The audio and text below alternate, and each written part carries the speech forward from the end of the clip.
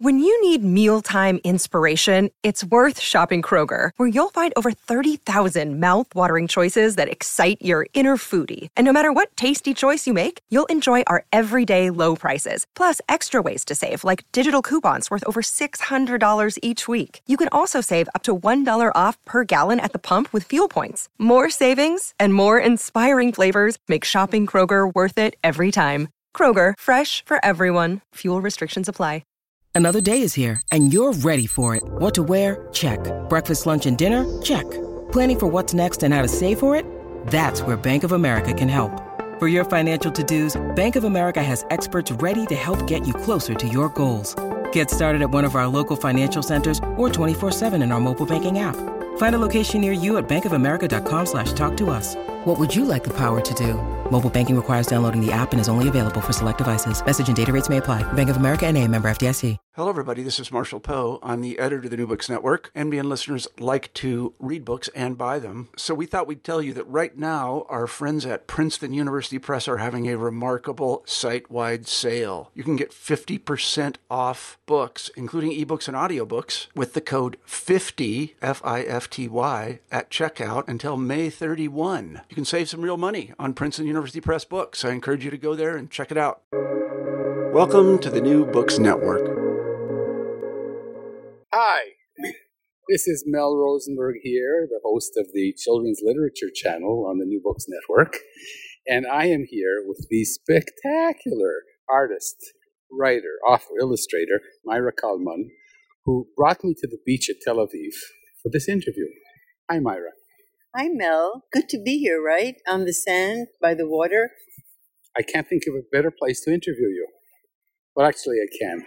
So if you are listening to this interview, this means that our publisher has allowed it with all the ambient noise of the waves and the music and what have you. So, Maira, you have how many books coming out this year? 3. Would you like to tell us a few words about them? One of them is called, I do a little bit of self-publishing where I create booklets with my son, which we raise money for various causes. The first one was called Trees, and it was raising money to try to make sure that Trump wasn't elected. Mm-hmm. So, and that book single-handedly got him out.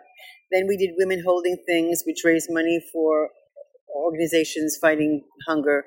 And now I'm doing a book called Bed, which is about my love of bed and being in bed and beds. And that's going to raise money for Ukraine. Mm-hmm. Then there's another book coming out called Women Holding Things, which is about women holding things, both literally and metaphorically. And that's an expanded version of the shorter Women Holding Things. Mm-hmm. And you're also illustrating a book for another author? Yeah, Michael Frank wrote it. I have to remind you of what you're doing. Thank you. Yes. Michael Frank wrote a fantastic book called 100 Saturdays, interviewing a 99-year-old woman who was taken from Rhodes as a teenager, brought to Auschwitz, survived, and came to New York. So her journey of loss is palpable, and it's a beautiful, beautiful book. I did the paintings from her photographs of her life. Wow. As somebody who loves Rhodes, I'm dying to see this book. So, Maira, you are I know you might want to deny this, but you are a famous and beloved writer and illustrator of children's books, among all the other things you do in the art world. Where did this all start? It started when I was born. It's very nice of you to say that, Mel, and I think that the most important thing that anybody can say is that they're doing their work in a meaningful way and finding out and being surprised every day. And that's literally what's happened to me. So you surprised me today here at the beach. The day is young, and it's only 8:15 in the morning. Okay. I thought I was going to be a writer, and then I decided I couldn't stand trying to find all the right words to write. So then I decided that I would draw. That would be easier. And then I saw that I could combine that with writing and painting and being a journalist and traveling around and telling you what I saw.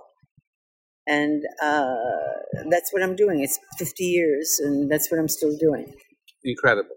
But you grew up here in Israel. What is the backstory here?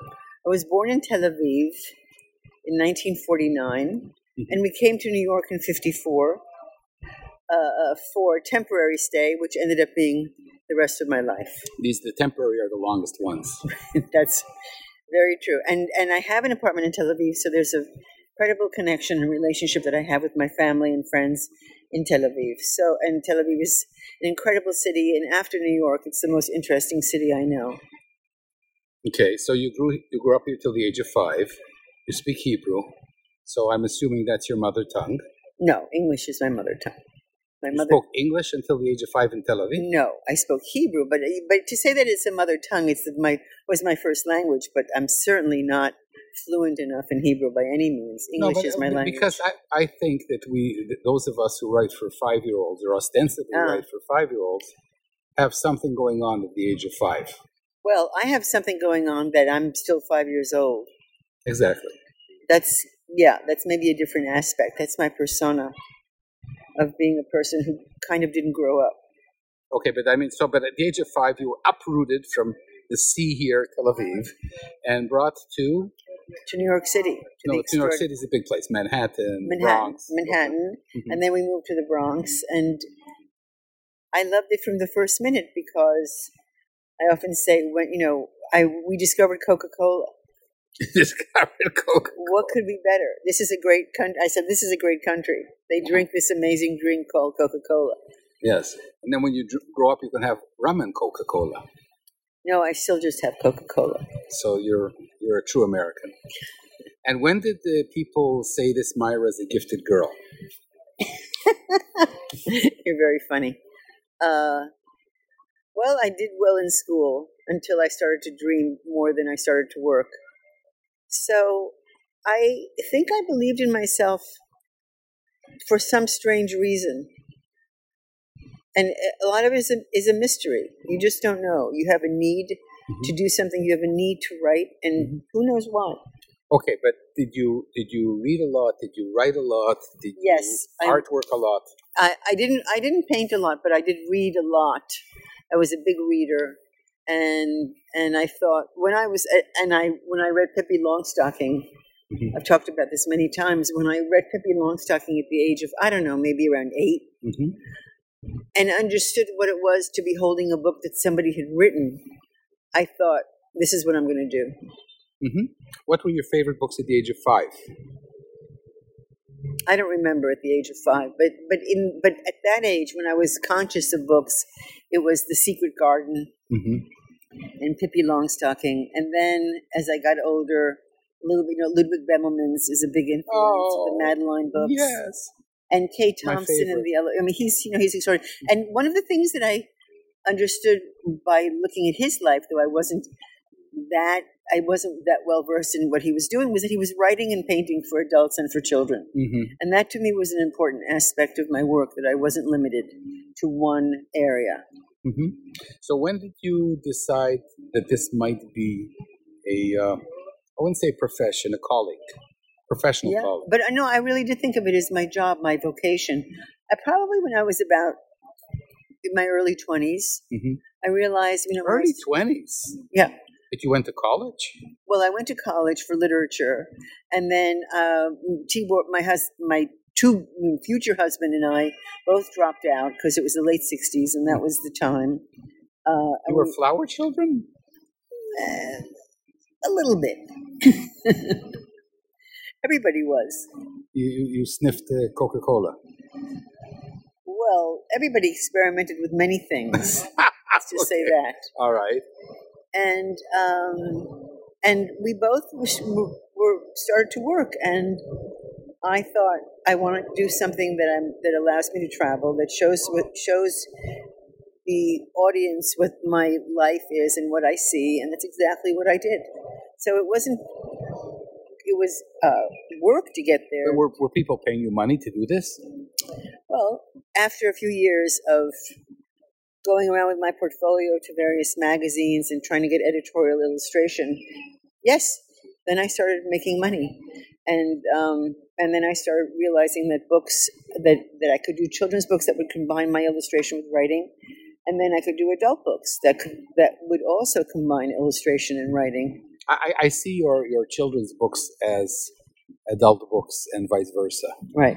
I think so. I think that I'm not, I always say I'm not talking down to children and I'm not talking up to adults.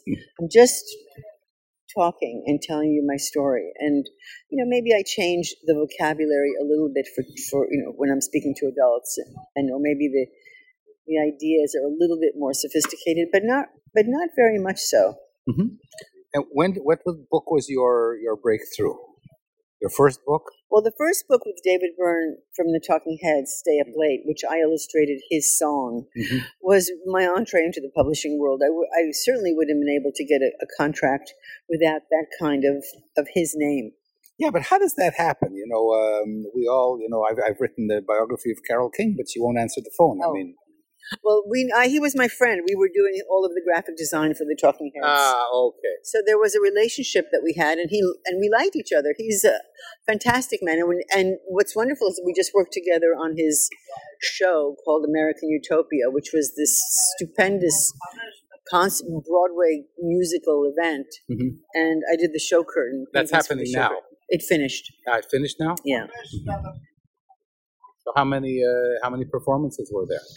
Oh, hundreds and hundreds. It went on for months, and then Corona stopped you did it. The curtains and the paintings, and they created this show curtain. Yeah, that's okay. We'll go on. Okay, we won't let the people at the beach stop us or the flies. Yeah. Yes. So the relationships also can grow and can be very fulfilling over the years. But he was my champion and my entree. Mm-hmm. One of the wheels that has come full circle today is that I'm interviewing you, but actually I met you about 2 or 3 decades ago when you were interviewing me. You remember that? Of course. I had such a good time interviewing you. I was happy to meet you.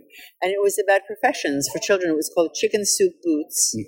And it was about all the different kinds of jobs that people might have in this world. So I interviewed you about your invention. Yes, about bad breath and so on.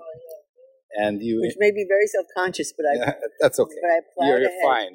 You plowed ahead. And you called me Dr. Mel Smellman.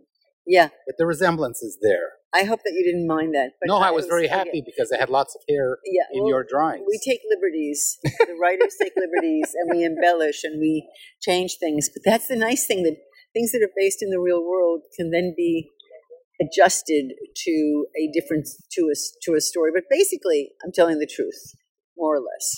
Well, yeah, you're telling your truth, which is the truth. Yeah. Oh, I love that. Oh, I like that. That's nice. I love that book. I look at it frequently. The picture, the version you did of me is. Can I put it on my profile? Of course you can. I look much better when you draw me. No, you look good. When you draw me, Swami. So what about Swami on Rye? Well, that's another one of your epic books. The Max series, which started with this poet dog named Max Stravinsky, became 4 books, and one of them was he's in New York, he goes to Paris, he goes to LA, and he goes to India, and which kind of followed some of my travels. And now I'm writing an animated screenplay for those 4 books based on Max. Yeah, of those 4 books, and so it's 30 years later, and then this project comes around. The producer, a Hollywood producer, like a cliche, but a wonderful cliche, a really terrific man, said that he wants to produce these, and so we'll see what happens. And the thing about writing a screenplay is that I've never done it before, and I may be terrible at it, but it doesn't matter. What matters is the curiosity and just doing it. Well, your screenplay, it's just typing on a different kind of paper, I think, really. I think that because my books are so kinetic and they're very animated, I don't think it's such a big leap for me to figure out what might work on the screen. Absolutely. But we'll see. We'll see what happens. That's going to be amazing. So who is Max really? Well, Max Did he exist beyond your books? I would say he's me. Kind of a wanderer poet, questioning things, observing, and having a wry sense of humor. He's very much like me, actually. So Maira, your writing is eccentric in a wonderful way, and your artwork is splendid. Also, a little like you see any of your illustrations, you see that's Myra. Mm. What is your That's true. What is your advice for aspiring writers and authors and illustrators who keep being told, be write like this and illustrate like that and have this story arc and that I don't know. Do people still get that kind of advice anymore? all the time, and they pay for it? Well, I'll tell you what. If you're listening to advice about how something should be done, then you're in trouble. Okay, elaborate, please. You have to have your own vision and your own story to tell. And if you persevere and you find your voice, then it'll work. If you persevere and you don't find your voice, then it won't work. I mean, the point about working is to do your work, to do it. And if you find, and you have to go through a lot of levels of bad work to get to good work. Okay, but okay, let's go back then to your breakthrough. Because most writers never get a publishing deal. I would say 99-point-something%. And it's not necessarily because they're bad. It's because it's hard to be discovered. It is hard. So you were discovered through David Byrne. But then you still had to sell your book. And well, then the next book came along. Did you get an agent? What was the Not yet. But what happened was that this wonderful editor, Nancy Paulson, I said, it would be fantastic if I can do this. I'm very grateful to do this book, but the next book I'd like to write and paint. Mm-hmm. And she What was the connection with Nancy? Nancy's a huge, famous person in this arena. We asked around, and I think that because of David Byrne's name, it wasn't hard to get have the door open. Okay, but that was without an agent. Right. And then your next book, you sought an agent? No, I had Tibor was acting as my agent, but not really. And then probably by the third book, I think by Max in Love, Ooh La La Max in Love, it was time to get an agent to handle all the things that we just didn't want to deal with anymore. And we found the most incredible, beloved, I guess it was 1990, 91, Charlotte Cheedy, who is an extraordinary human being in every way and a dear, dear friend and mentor. But nobody ever interfered in what I was writing. Nobody said, well, you should write like this or you should do that, ever. It's just what I needed to do. But I don't want to comment on it because you are enormously talented, and why should anybody interfere with your voice? That's right. I agree. In the meantime, you've published, I'm guessing 30 books, but I really don't know. More than 30. Now it's growing over 30, which I like that number very, very much. Yeah, 30 is a good number. Yeah. And you're active and bubbling with enthusiasm. And then now's the time to ask you two questions. Where do your ideas come from? When you have an idea for a book, can you remember the moment, how the idea was born, or is it some musical in the muse sense? I think it's a combination of living life, doing things, reading, walking, working, and you encounter thoughts and ideas. You encounter an idea here and there, and just that my mind is. Well, actually, I want to say that I do a lot of walking, and when I walk, my mind clears, and then there's room for an idea to bubble up. Well, what I call a shower moment, what you call it it's a walking moment. The shower moment. The shower moment is also true. You're walking along the beach here, as I've done this morning from Jaffa, and you have an idea. Yeah. What do? You're on the beach. You write it down in a notebook. You write it in the sand. Right, and the water takes it away. No, I do have a notebook with me. I have a sketchbook, but that I always carry with me. But I'm kind of marinating and mulling over. For instance, I spend. I adore bed. I've done a lot of paintings of bed. What is this thing? What is this desire? So I can write about that and paint that. But ideas just come. I don't know, It's very hard to teach people to have ideas. Is your sketchbook right here? It is. Can I have a look at it? Sure. Okay, you people there in audio land how unfortunate you are that I'm sitting here on the Tel Aviv beach with Maira Kalman, so I've been peering into her sketchbook. I've been carrying these sketchbooks with me since the age of 18. Mm-hmm. And so I have an incredible collection of... Here's Holbein. It's from this morning? Right. I met him for breakfast before I met you. There was a Holbein show in New York that was extraordinary at the Morgan Library. Mm-hmm. So I do drawings of trees a lot. Mm-hmm. And here's I saw your bedroll here. Your bed book. My bed book. Yeah. Wow. So there's writing, there's sketching, a dream. I had a dream of a gray bird with pink wings. Mm-hmm. There was a show at the New York Historical Society of black dolls handmade by black nannies, or in the 1800s, which was so poignant. Don't. What is this squidgy here? This is the beginning of a tree. It's the beginning of a tree? I got sidetracked. So, I love it. I love it because that has nothing to do with how trees begin. They have seeds and stuff. Oh. Okay. Well, you have to draw. You have to start a line. Seeds and stuff. I was just in Ireland, and this is the door of the house of friends of mine, and this tassel, this big green tassel on the door. So I photograph a lot. All of the things that I see that I fall in love with. All of this is in like a thick black ink.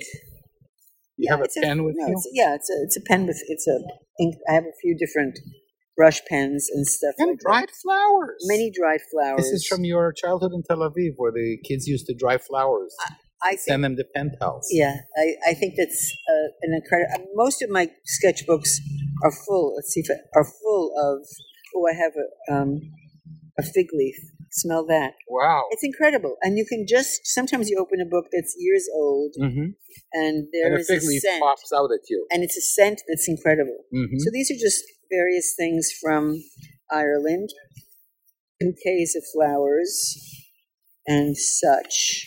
Okay, well, our listeners can't see these things, nor smell them, but it's actually incredible. Yesterday at the beach, this fantastic woman had dyed her hair bright pink, and she was wearing a red bathing suit, and near her was a woman with fantastic lips. So I note those things down, and some of them enter into my work, and some don't. Yeah, of course. That's incredible. And we're coming towards the end of our wonderful interview. I hope you're having fun. Very much so fun we'll with still you, have Mel. still have time for a coffee and some offshore discussion, offshore and offline. But so given one of the things that bothers me is that agents see thousands of manuscripts a year. They take on just 2 or 3 picture book writers a year. Your chances are 1 in 1,000, and that doesn't mean you shouldn't do it. Of course, you should, because I can't think of anything nicer to do. But what is the advice to people to help them get noticed when their craft is really good? We'll give it as a taken that somebody has studied writing and has progressed and is at a stage where they've written something really, really wonderful. How do you get noticed in this world? I have no idea. I truly have no idea. I don't know what the levels of connections are now. I started, as I say, 50 years ago, so my networks are established and my name is established. I don't know what somebody does now other than keep on working and keep on pursuing whatever it is that you want.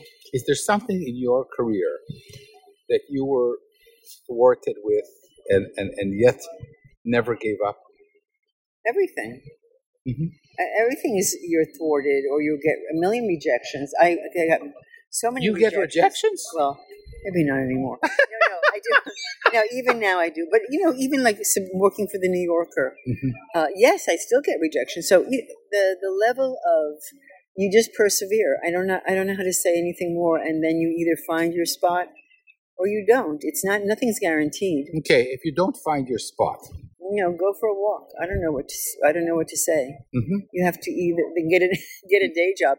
I get a nice fun day job of I don't know what, or volunteer and write in the and help people. And do what you need to do. Mm-hmm. I mean, that's the only advice I have is do what you need to do. Mm-hmm. So, Maira, listen, this was wonderful. Is there anything I haven't asked you before coffee? There must be a hidden question. No, it's all very simple and clear. Okay. We'll go for a walk and we'll have coffee. And Yes, so that'll be a perfect I have finale. to sign out, though. So this is Mel Rosenberg. What am I? I'm the host of the Children's Literature Channel for the New Books Network. And I've been sitting on the beautiful, wonderful, soft sand at the Tel Aviv Bugrashov beach with the amazing, incredible author, illustrator, artist, Maira Kalman, and it's been special. Thank you, dear. Thank you, Mel. So sweet of you.